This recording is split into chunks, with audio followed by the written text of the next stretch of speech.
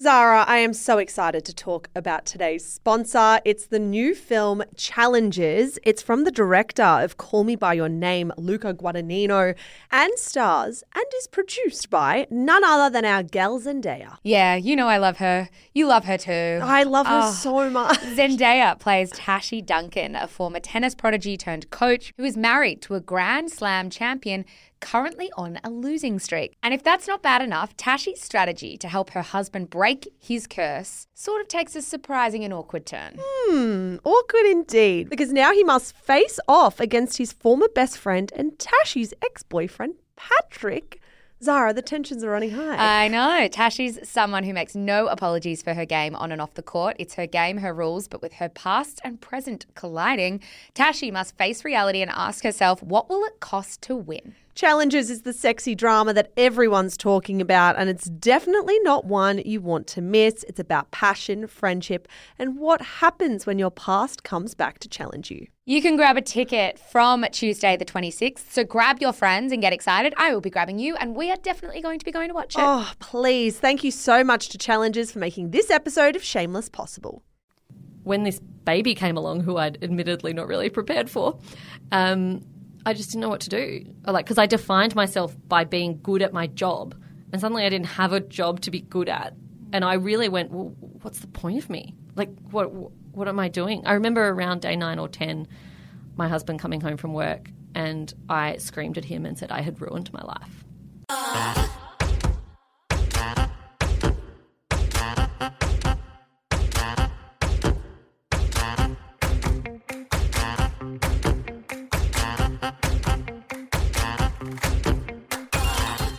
Hello and welcome to Shameless, the podcast for smart women who love dumb stuff.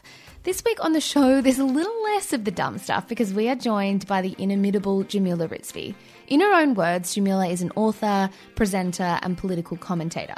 She's the author of the best-selling Not Just Lucky, a career manifesto for millennial women, and The Motherhood, an anthology of letters about life with a newborn.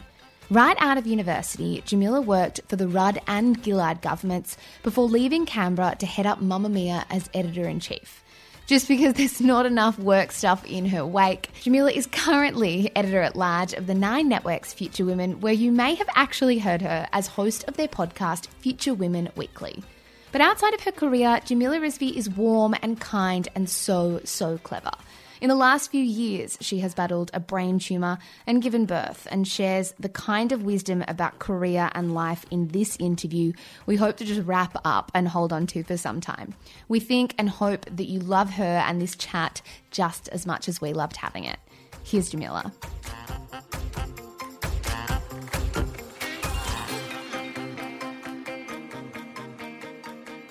Jamila Rizvi, thank you so much for joining us. Thanks for having me. We start every episode with the same question, which is what have you been watching, reading, or listening to this week that you'd recommend? That I'd recommend. I am absolutely obsessed with The Good Place, and I know I'm a little bit late to the party on that one, but my husband and I discovered it about a week ago, and we've watched far more than is appropriate in a week. I think with The Good Place as well, you have to just really accept the weirdness and let it all wash over you because it gets so bizarre so quickly. Yeah, first episode, you're like, what is this? So what is it? Because I haven't seen it. I don't know much about it. So the premise is that you've got – so The Good Place is like heaven, basically. Right. So the main character, and I promise I'm not spoiling, dies like straight away. And she wakes up in heaven, and there is a good place and there is a bad place. And she wakes up in heaven and she's living her life, and she realizes very, very quickly in the first episode that she wasn't meant to be in the good place. She was meant to be in the bad place. Right. And it's about the unraveling of that story. That sounds interesting. It gets so weird. I cannot emphasize that enough. enough. You're giving your own spoilage. It's amazing. It's the best. It's so funny as well. The script writers on that must be geniuses. And it's got Jamila Jamil and... Yeah, and she's just incomparably awesome. Yes. In many ways. What about reading? Do you have much time to read? Are you reading much at the moment? Yeah, I do. Reading's the one thing I carve out time for no matter what. So it's always a priority. At the moment, I'm in the middle of Accidental Feminists by Jane Caro, which is awesome. And I like to think I'm pretty well read on feminist stuff, but it's really nice having something to read that is from a woman who is very firmly in my mother's generation, but is trying to communicate the experience of that generation to me. And I don't know, I feel like I've got more empathy for my mum and for my aunts, and I'm seeing things that I didn't see before, and I'm just really enjoying it. And Jane's just witty and brilliant and all those things. So do you think it would be a good book for young sort of millennial women to read for that exact reason, to understand their mum's experience or whoever it might be? So. You know, every generation thinks they're the centre of the world and that everyone lived like them beforehand, right? And we think that the difference between us and our mothers, for example, is, oh, we've got technology and they didn't have that. You know, not true. There are so many fundamental differences. And, you know, even just the nature of how sexism played out in the 70s compared to now, you think you know that stuff, but Jane explains it not just on a sort of policy issues level, but on a day-to-day level. I think something that really frustrates me as well is when people look back on that era with rose-coloured glasses and people say, oh, it was so much better back in the 80s and 70s and whatever, because then you read a non-fiction book like Jane Carroll's and you realise all of the inequality, and it's often white men who are looking back at that time and going, oh, it was such a good time, everything was so much more simple before PC culture. You need to read Richard Glover's new book, which is, Avocado. I think it's The World Before Avocado. Yes. Yeah, and which is exactly that. It basically says we have thought to ourselves, we've romanticised the 60s and 70s. Actually, like, everyone was dying because they didn't wear seatbelts. And it just goes through all these massive, massive problems. Okay, maybe that's another one on to our list as well. Yeah. Speaking of the 80s, I was thinking that's when you were born. It would have How's been that stab in the dark with the maths? I know, what a segue. What was your childhood like? I was born in the late 80s. I am older than no, I am younger than I look. What was my childhood like? I look back on it and think I had a pretty idyllic childhood, and I don't know if I've just skewed my memory entirely or my parents brainwashed me really well, but I grew up in Canberra. I grew up very distinctly middle class, child of a teacher and a public servant. Didn't really know that there was anything outside of Canberra. I grew up in a family that was really focused on multiculturalism. I think that was probably the thing that, from a political sense, shaped my childhood more than anything, and this sense of government being the way to change people's lives. Did that come a lot from your dad because he was in the public service, or your mum too because she was a teacher? Definitely came from both. Yeah. Dad, the public service thing, yes. My dad is one of those, you know, traditional frank and fearless public servants, won't tell you how he ever voted ever, you know, that kind of thing. And he had a really strong sense of justice, and also, I think, a strong sense of that we should be grateful. So my dad migrated from India when he was a kid, and his family migrated before the White Australia policy was abolished as part of the test case families to, I don't know what they thought they'd do, but anyway, as part of the test cases, and he was part of the first year of test cases. So when he moved to Australia, there were no Aboriginal kids at his school, and so he was the only kid with dark skin. And yet my dad has always grown up, despite, I think, copying some serious racism, he's always had this sense of the opportunity that was given to him by this country and the importance of paying it back. Very much migrant mentality. So how aware were you then as a child that your identity was informed by your culture and that kind of, you know, what was around you? Were you very hyper aware of it, or was it not something that crossed your mind? Because Canberra's very white, is that right? Super white. Yeah. Super, super white. I've just come from Canberra, got off a plane from Canberra, and I'm always like, well, you know that meme that's like white people everywhere? Yeah. That's how it feels. I wasn't aware of it, I don't think. I certainly didn't feel aware of it. As a kid growing up, I grew up speaking English at home. My dad, I think, ran away from his culture a little bit. When he married my mum, that was quite controversial, and he fell out with the family to an extent. And so to me, it wasn't really something we talked about that often, certainly not in a negative way. We didn't eat a whole lot of Indian food at home because I had parents with very traditional gender roles. So my mum did all the cooking, and so her attempts at culturally interesting food was like Patak's curry, like everybody else. You know what I mean? Like all the other Westerners. Yeah, but I think as I got older, I became more aware of it and more interested in it. And I think it was around sort of 15, 16, I started becoming quite frustrated with my dad that we didn't know more and that we hadn't been taught more about where our family was from. But do you think back then it was far more of like a survival mechanism in this kind of country that in order to quote-unquote make it or assimilate quote-unquote again, that's the kind of thing you were expected to do? Yeah, I think so. I think it was about fitting in, right? Yeah. And when you're a kid especially, I mean, that's as an adult you want to stand out, and as a kid all you want is to be exactly the same as everybody else. And I think for my dad, that's what he tried to do. And he had this really obvious thing about him that meant he wasn't like everyone else. And he sort of dealt with that by ignoring it as much as he could. What was it then that made you want to go into politics yourself? Because that's where your career really started after university. Yeah, middle of university, actually. I fell in love with politics. Oh, I'm going to sound like such a loser. Nah, keep it up. I think I'd always been interested in public policy and issues. It was something my parents talked about a lot around the dinner table.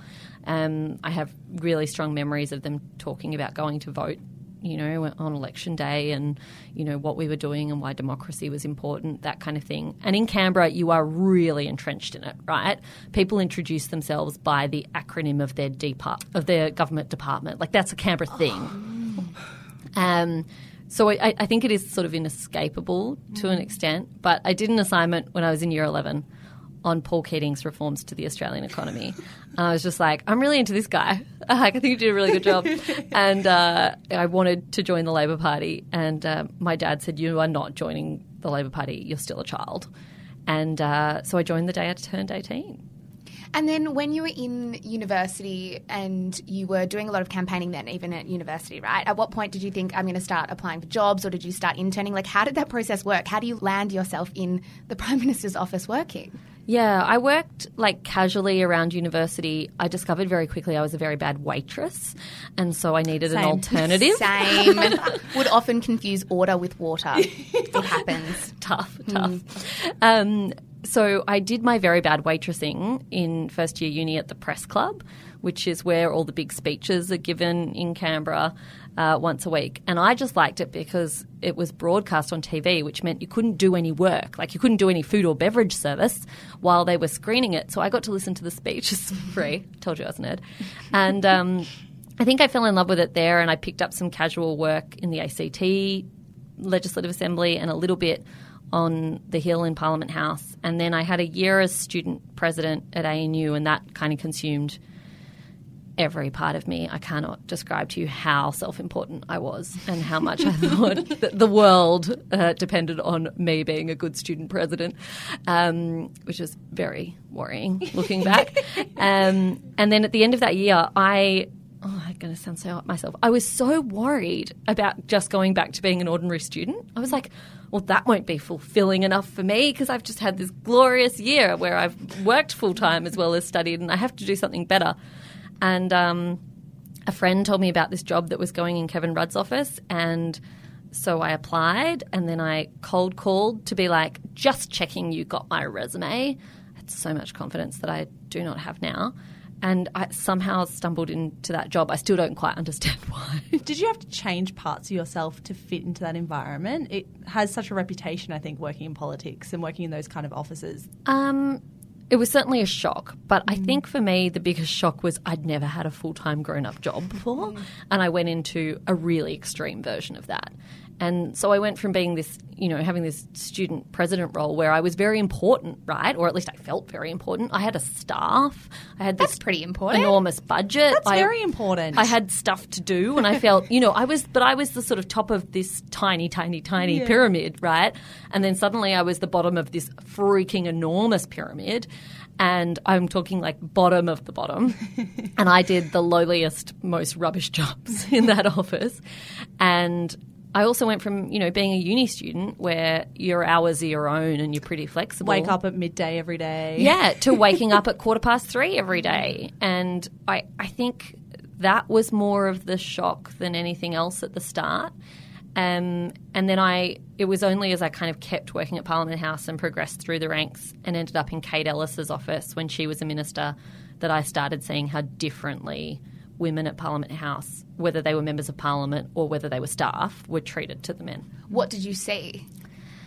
Well, at the staff level, women tended to hold the more junior positions or admin-related positions, and men would hold the more influential positions. They were more likely to be chiefs of staff or more likely to be the big political advisors who were calling strategy shots and things like that.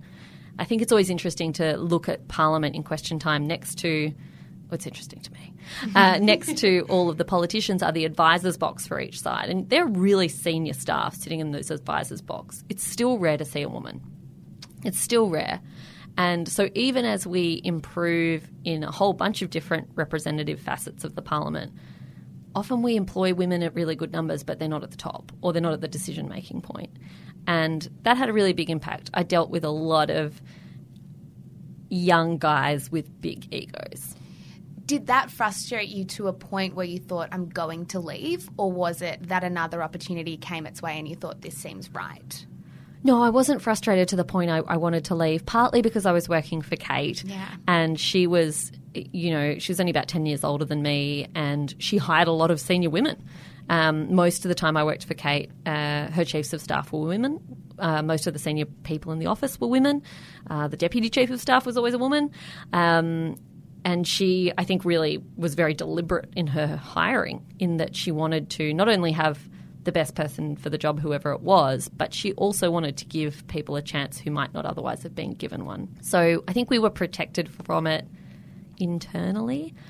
For me, I think it was a combination of two things. The first was that I'd been put forward for a promotion that I didn't get, and Kate had backed me for the promotion, and I had been acting as chief of staff, I think, for about 9 of the 12 months previous. And when it got put to the government staffing committee, which is this really senior group, like the chief of staff to the prime minister, the chief of staff to the prime minister sits on it and stuff. But to appoint a chief of staff, they have to sign off. And they basically said to Kate, she's too young. How old were you then to be going for a chief of staff job? Look, admittedly, on reflection, Tell I me was the far age. too young. If you say it's our age, I was 25. Oh my gosh. And they decided I was too young, which is, look, How I do you think look back on it? entirely fair. And I go, I should never have had that job. But what was different was that there were a lot of young blokes that weren't a dissimilar age who were allowed to do that job. Where age wasn't even a conversation for and them. the fact that they'd let me act for so long, it was kind of like, you can do the job as long as nobody knows you've got the job. Yeah, it's like, And as long as we don't formally recognise you, we'll I've just done let it for slide. almost a year, guys, Yeah. and nothing went wrong. And I think I got frustrated, and I think Kate was frustrated on my behalf. And when I saw that the Gillard government was unlikely to win, I was quite pragmatic and went, well, there's about to be several thousand people with exactly the same skill set as me, all looking for a job. I better get one now. Yeah. So tell us about how the Mamma Mia thing came about, because you were at the helm of what was then definitely the leading voice of women. How did you know that was what the job was going to be? Did you kind of just jump and see what happened? No, and look, I don't know if it was the leading voice of women when I rocked up. Well, It definitely wasn't when was. you were there, but you probably were one of the key people that made it the leading platform that's very for women. nice. I don't know. It was teeny tiny when I went to work there. Like, the editorial staff were all in one room, and there were 4 of us, including me. And one was part-time. So there weren't many of us. Like, the whole office was about 15 people when I came along. Compared to now, I think it's 100 plus, or at least it was when I departed a few years later. So it was small, and I don't think I had any knowledge of content, and I had no knowledge of digital.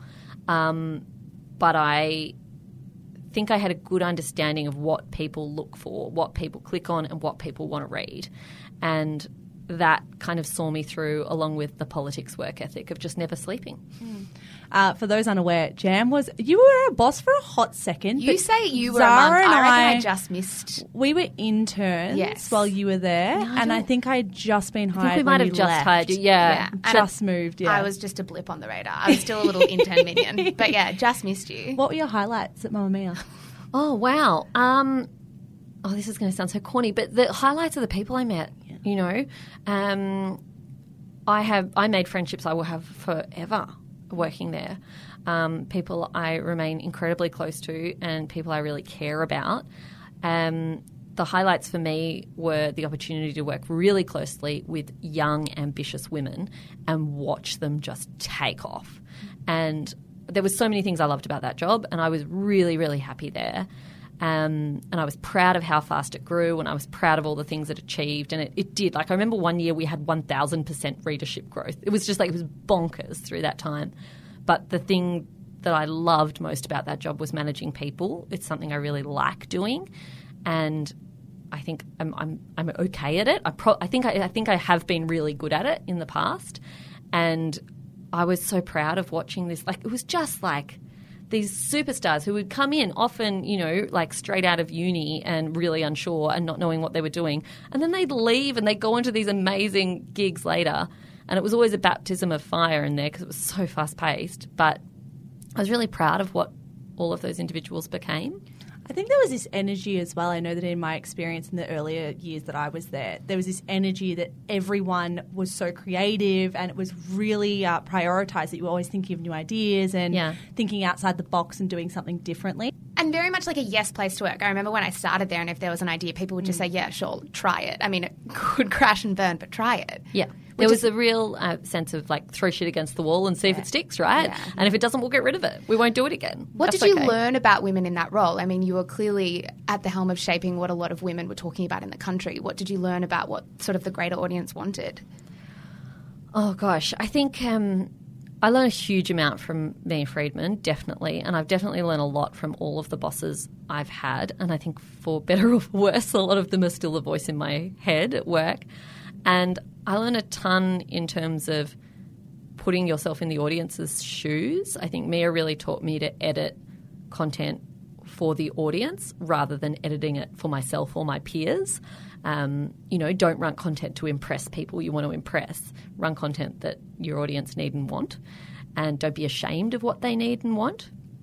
I think I learned a lot about sort of myths in the media. I think we can really get carried away with what people are into and what they care about in a way that's not necessarily true, particularly online. I'm not explaining that well. I'll give you an example. If you've got a website and you were going to run 10 stories every day, and one day you run a story about smashed avocado and a story about the Kardashians, and they do better than the other 8 stories you happen to have that day. So you go, oh, interesting. And 2 weeks later, you run another story about Kardashians and another story about avocados. And they do really well again. And then you go, why are we only doing 1 avocado and 1 Kardashian? We could do 3 Kardashians and 3 avocados. And then you're giving people 10 stories still, but 6 of them are Kardashians and avocados. So surprise, surprise, they click on that. Not because they necessarily wanted it, because it's all you're giving them. And I'm pro-avocado, and I'm not fussed by the Kardashians. I am neutral Kardashian. We have a Kardashian question coming your way. So. Sure. I am neutral on the Kardashians. I reckon occasionally I skew positive. But just generally, I've got no problem. But I think we make assumptions about what people want. And I think that's a broader problem in the media. We were talking just before we jumped on air about politics and so many people feeling excluded from political coverage. It's not because young women don't care about issues. Of course they do. Young women care about climate change. They care about energy policy. They care about how much they're going to be taxed. They care about childcare costs. They care about all sorts of things, how we fund education. But it needs to be presented in a way that doesn't make you feel dumb and excluded and like you're not part of that conversation. And so much of the way we write about issues like that is to say, this is for us over here and you over there don't get to understand this stuff. Like almost florid language that it either feels exclusive or you feel like you're being dumbed down and spoken to like you're a child. Yeah.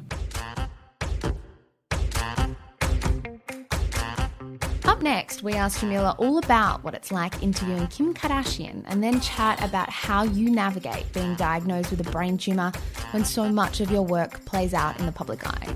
But first, here's a message from our sponsors.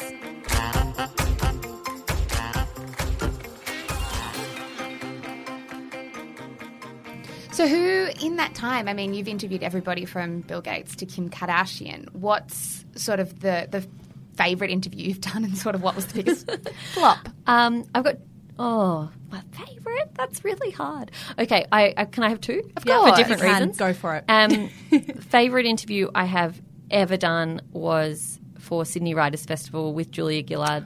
just after her book came out. And I've interviewed Julia a bunch of times, but that was really raw, really new, and it was a really big audience. And I felt like she was honest in a way I hadn't heard her be before. So I was really proud of that interview. I was also 7 months pregnant and convinced I was about to go into labour.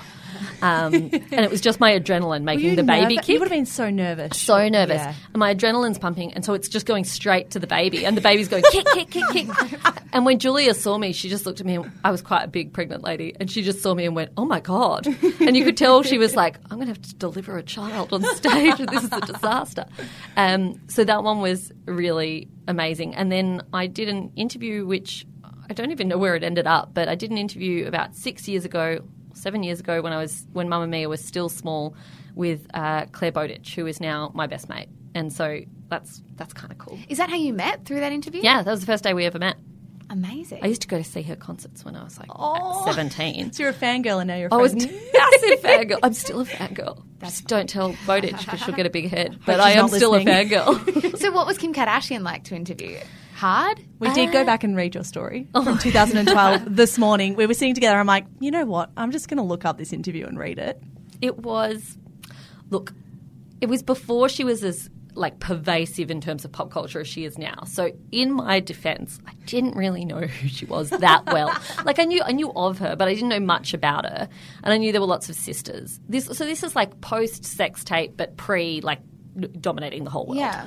Pre-children. Pre-Instagram as well. Yes.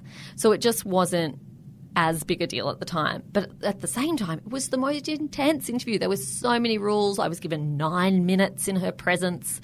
And there were about 20 different things on the list that I was not allowed to ask about under any circumstances. And then there were all these diet shake products that I had to ask about no matter what. They were Trim Fit, I think, or something to There do you with go. trim. Don't go buy that, guys. I'm not saying that as an ad. This is not an endorsement. And everything I asked her, I just got these really weird answers. I asked her about fashion because I thought her clothes were interesting, and I thought, this is at the time, that wasn't a body we were seeing in Hollywood that much, this super curvy kind of body, with this, especially, this was before asses were a thing, right? Before everyone wanted it, these, peach-shaped bums. And I remember just being, this woman is hot. I'm going to ask her about fashion and clothes and how she dresses. And I remember asking her for predictions for what would be big next season or something. I was trying to sound like I knew what I was talking about. And she said, I think a pant. I love a pant. And I remember being like, aren't pants always in? What else are people? Oh, God. They're just a general staple. Hey, I think what we know about a lot of women in the public eye that have opinions is it's sort of inevitable that at some point you will find yourself the centre of some sort of storm, some sort of viral storm. And there's been a couple of times where you have been the centre of them yourself. What's that experience like? You two have probably had this happen to yourselves by now, I'm guessing. Yeah, and also bracing for it. Because and getting ready because it gets bigger. Yeah. And it's often not necessarily a case of bad intentions in any way. It's often just a case of words being taken out of context. Is that what you've found? Particularly your but your when you're on the panel on the project with Steve Price. Yes. I think that was one that most people would probably, or not even remember, but that was on the pretty front page big. of a lot of papers. Yeah. Which I think was probably more a sign. It was the day after Donald Trump won. And for that to be a story on what was the biggest news story in the world, I think it was the Australian newspapers being like, we need an Aussie way in. I know this random people are just disagreeing with each other, which was just ridiculous. That was a really weird day for me, the day Trump won. I had been commissioned by my boss at the time at news.com to write a piece for that day on what Hillary Clinton's victory meant for women. There are a lot of those pre-prepped pieces. Yeah. So I started writing it while watching the votes coming in, and the votes were coming in. The early returns were good. Oh, the percentage chance of winning I remember being 85-15 or something like that. Even as they started being counted as Yeah. well. I was really positive. I'm tapping away on my laptop at 10 a.m. in the morning, and then it starts going south and further south, and all these people are texting me, and I'm texting back and going, what's going on? What's going on? And by the afternoon, I'm like, I don't need to write this piece. I don't know what I'm doing. And look, I had a couple of gins because I felt not very happy. And then I got a call from the project saying, can you come on and talk? We just realised we don't have enough women reflecting tonight on what's happened. And I mean, that's not okay. And I was like, of course. And I went on, and I think I was bolshier than I normally am. I usually try and be as polite as I can while being as firm as I can. Because as a woman, you always have to be, don't you? Yeah. And I wasn't that night. I got a bit grumpy at Steve Price when he jumped in and answered a question that was put to me, and I disagreed with him. And it just went everywhere. I think it became this, because it was this young woman of colour and this older white man.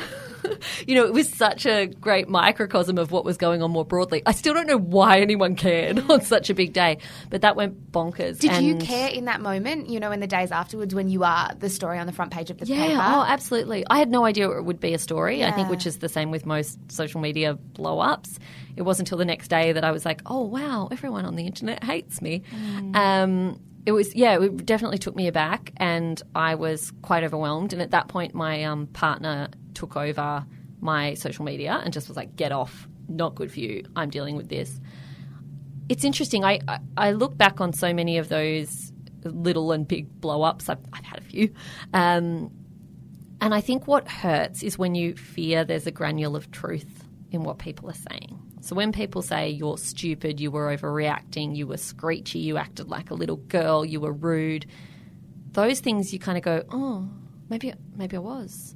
Maybe I did do that. Maybe I did do this. And then people jump on board with, because you're a woman, jump on board with the inevitable aesthetic criticism, like you're fat, you're this, you're that. And then you go, oh, maybe I am all these things maybe I shouldn't wear blue like they said, you know, like, oh, God. And it worries you. Whereas like the kind of crazy criticism that you know isn't true doesn't really bother you. Slides off you. Yeah, like I have a Muslim surname, and I often get called a terrorist on the internet. And you just kind of read it and go, I'm offended because of the assumption around religion, absolutely. But at the same time, at a micro level, at the me level rather than the macro level, I'm like, well, no, I'm not.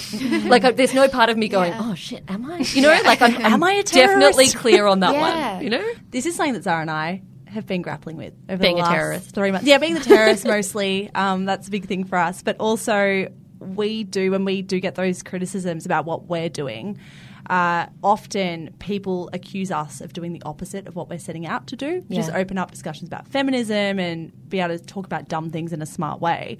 But when someone comes to us and says we're doing the opposite, or we're woman hating is something that we've gotten in the past, that does really affect us. Yeah, because of course it hurts. Yeah, it makes us both sit back and go, well, hang on, if we're doing the opposite of what we're promising that we were going to do, is it worth it? Yeah. Should we be sitting in front of these microphones every week? And it's not like it happens all the time, but when it does happen, particularly if you've had a bad day or if you're in an anxious mood that day, it can really hit you hard. Yeah. I think for me, and what I used to try and counsel the team at Mamamia when this used to happen, when they'd write things and they'd blow up, I had a few pieces of advice that I think are helpful to people.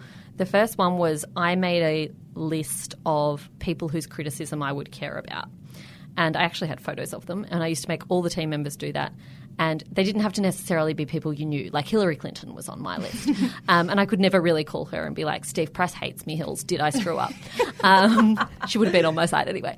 But I would have my 20 people, and my dad was on there. My friend Claire was on there. My friend Stella Young at the time was on there.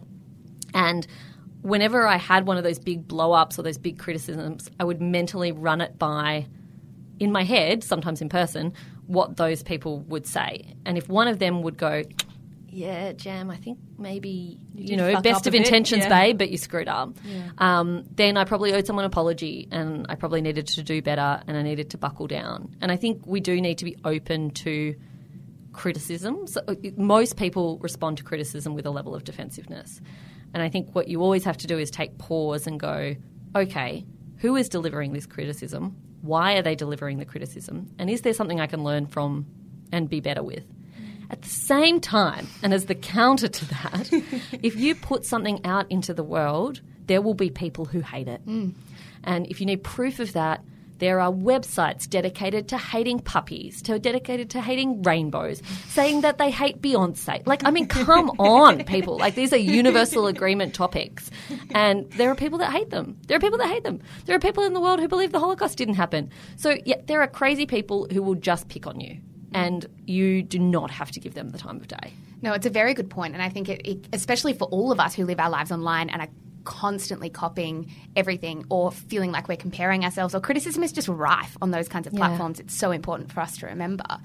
For you, when you were, a mentor at Mamamia and very high up there and were killing it work-wise, what was it like for motherhood to intersect with that and for you to then have to work out what your career was and what it was going to be? Because you did fall pregnant when you were editor-in-chief. Yes. It was a disaster. I want to have a really positive, you can do it all, everyone story. My story doesn't illustrate that. My son was a happy accident, very much a shock. That was not something I was not planning to have kids for another 5 or 6 years. So it was a massive shock. My husband and I had just gotten engaged when he was conceived, and I had no idea I was pregnant for quite a while. I'd actually been on a margarita bender the night before I found out. But he seems to be fine. And I didn't, healthy, happy kid. I didn't know. With a penchant for margaritas. No, I absolutely did not know. Yeah. And I wasn't young to have a baby necessarily, but I was younger than my mates, if that makes sense. So I fell pregnant at 28, and just none of my friends had kids, right? It's just the nature of the friendship groups I was in. And so I didn't really know what to expect, and I was so work-focused at that time in my life. I was still working in Sydney 4 days a week and then going home on the weekends to Melbourne to be with my partner. Work was more important to me than anything else. Sorry, Jez. And so I just kept being like that. And I went on maternity leave the day I went into labour, and he was born on his due date, so I never took any leave. And I was so focused. All I thought about was not preparing to have a baby. All I thought about was preparing my workplace for me to have a baby.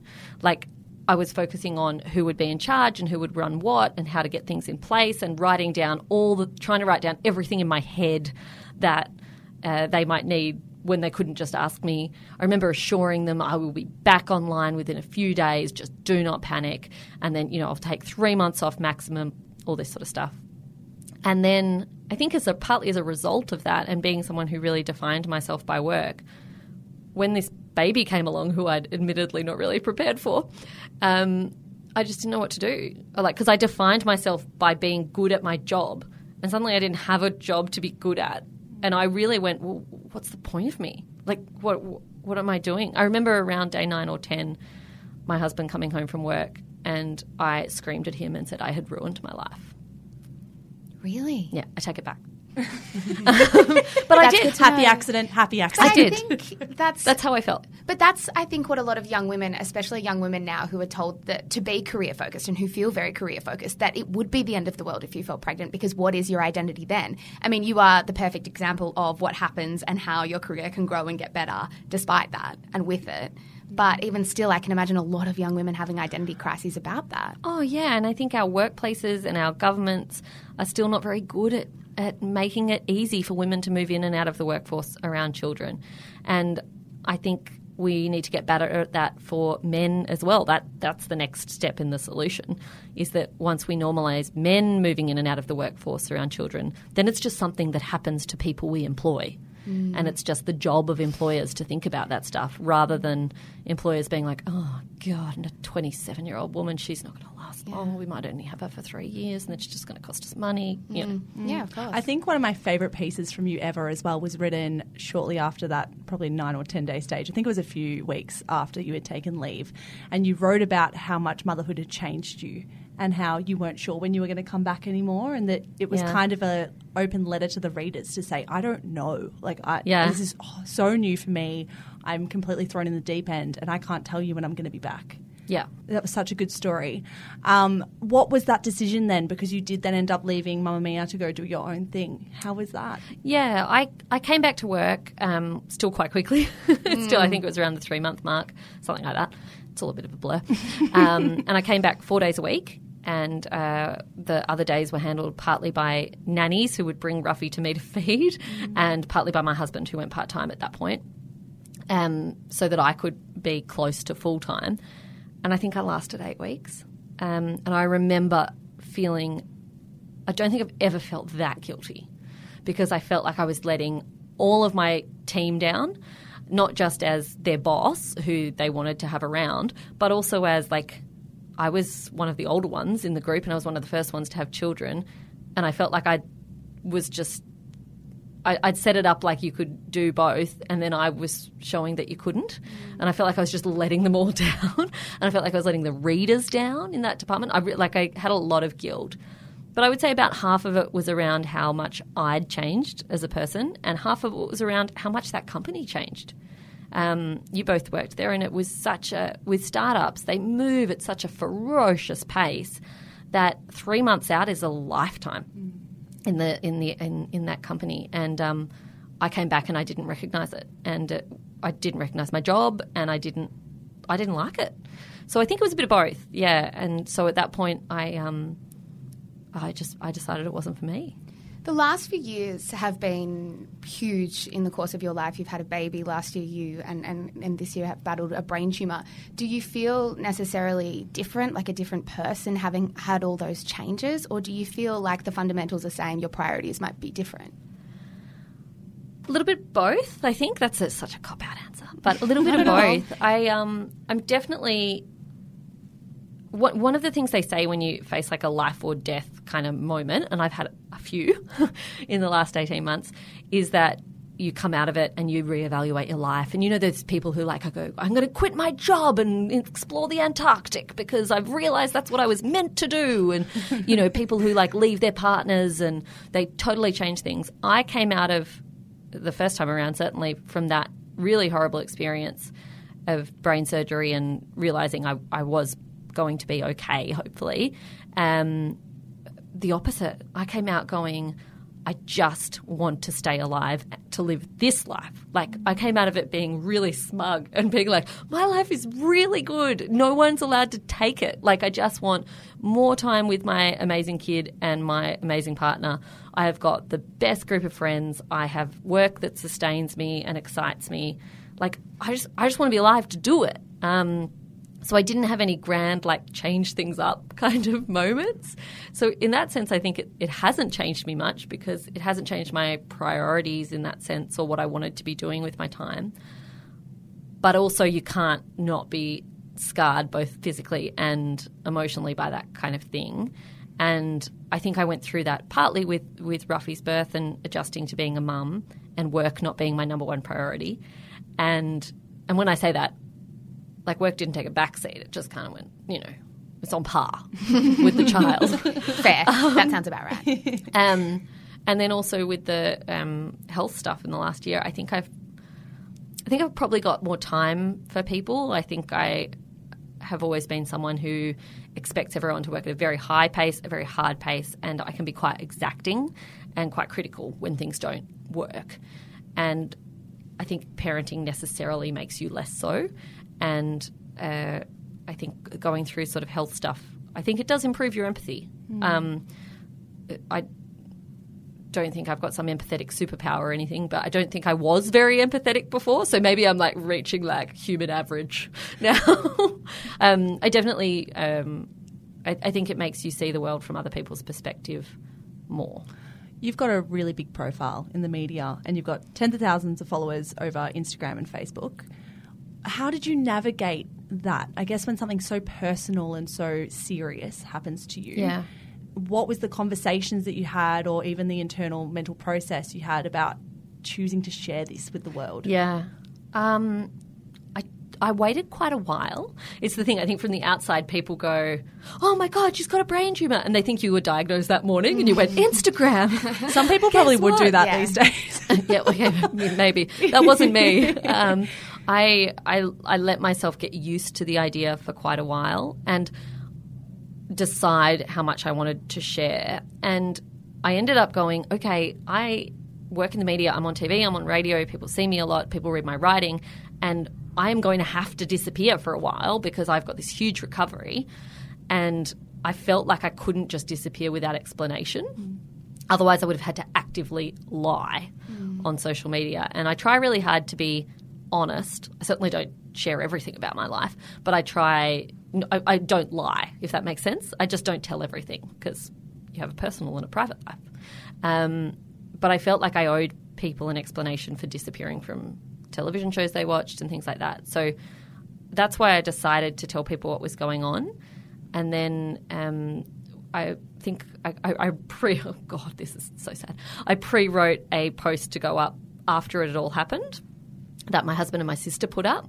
And so people would know what happened. And then I kind of didn't talk about it much for quite a while until I started getting all these people following me who were sick and who would say, you got better so quickly. And I started getting all these DMs that were like, you're amazing, you recovered instantly. And I suddenly had this moment of realization, like, this is no better than posting the no filter perfect, the filtered perfect life and pretending you're always happy and well dressed and, with a face full of makeup on all the time. This is just a different version. And for other people who are really sick, who are now coming to me because you feel so alone when you're really sick, and they're like, oh my God, there's someone like me.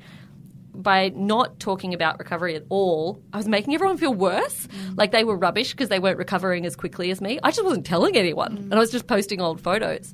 So after that, I would do the odd thing. Like I try not to let it be the main thing, but I've been honest about the recovery. And then when I got diagnosed again, I let people know what was going on then. And now and then I'll kind of jump on and tell people what's happening or give a bit of an insight, particularly if I think I can be helpful.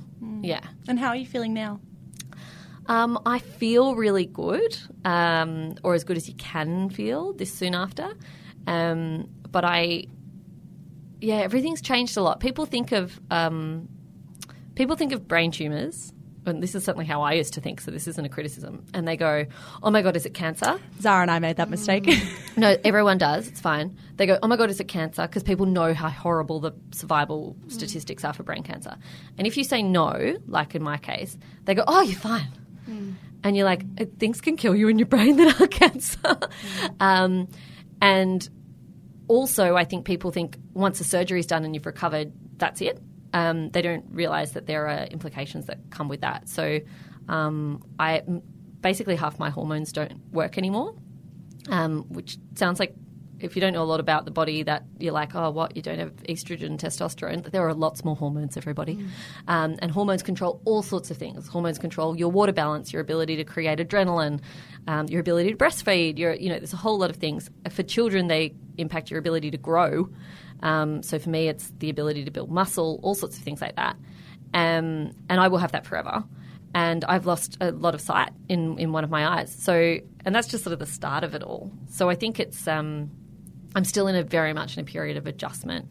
And I think the mental leap I'm trying to make at the moment is to stop seeing this as one horrible thing that happened to me once and we fix that, and more recognising that for me, it looks like this will be something I deal with for my whole life. The new normal type of thing. Yeah, and I don't know how long that life's going to be as a result. Yeah. We finish every episode, Jam, with the same question, which is, and I imagine this has been something that's been very important to you in the last couple of years, is who are the kinds of women that you look up to and sort of have a real impact on who you are and how you respond to certain scenarios? Who are they for you, and can we follow them? Do we know who they are? In terms of women to follow, I think some of the women who I've really looked up to and felt have helped me a lot in the last couple of years have particularly been Claire Bowditch, who is my best mate, but who is also just as giving and lovely and warm and wonderful on social media as she is in real life. I'm just very lucky in that I get more of her. Lee Sales has been absolutely amazing. So has Julia Baird, who's had breast cancer herself and kind of has a particular understanding of what I've been going through.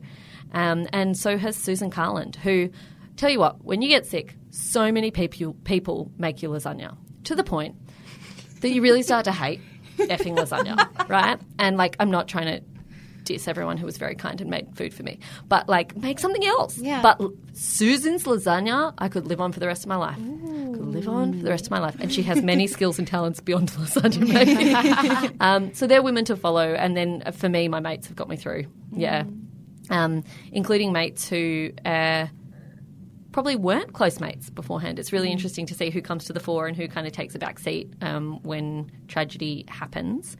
and what you learn about yourself and your people in your life when tragedy happens. And I think the one person that has stood out massively for me, certainly recently, who you can follow is Lady with MS, which is my friend Astrid, who interviewed me for her podcast. She hosts The Garret, which is the Victorian State Library podcast. That was a great episode. Yeah, and she is absolutely fabulous. And she was diagnosed with multiple sclerosis about 6 years ago when she was the same age as I was when I got sick. And after that interview, she kind of reached out to me and said, hey, you know, like if you ever want to talk, just say the word. And I remember I wrote this pompous, stupid email back that was, at the time, I was trying to view being sick as something that happened once to me and was done. And so I kind of went, oh, thanks so much. And, you know, that's really kind. But in my head was going, yeah, lady, you're sick forever and I'm just sick for now. And then about 2 months later realised, oh, I'm sick forever too. That's awkward. And sent her an email and kind of said, sorry. And would you talk to me? And we went to lunch, and lunch turned into dinner, and we've become incredibly good friends since. And it's amazing what that kind of camaraderie can do. I think regardless of what your life is like, regardless of what you're going through, having someone who doesn't just care about you, but who has a level of understanding of having gone through something, who has that lived experience, is next level. Jam, thank you so much for joining us today and sharing all of the kinds of things that you have.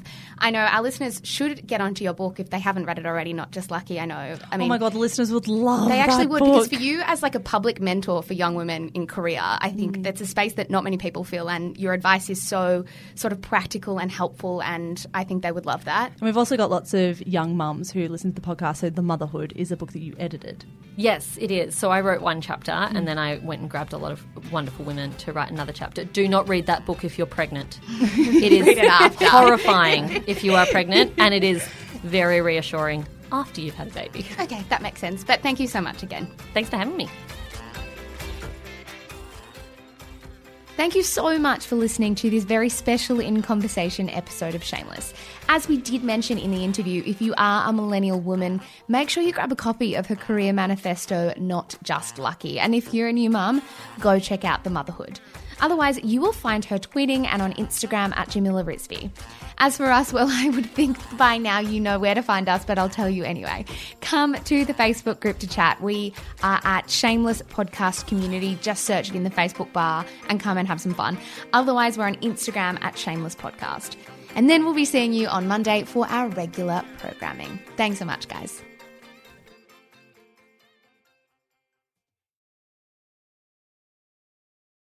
Hello guys, Mish here. I am the co-founder of Shameless Media. Thank you so much for giving us your ears and your mind and your time. We're so grateful. If you enjoy the stuff that we produce, may I recommend our brand new podcast, Style-ish. Stylish, if you want to say it quickly, Style-ish, if you want to take the long way through.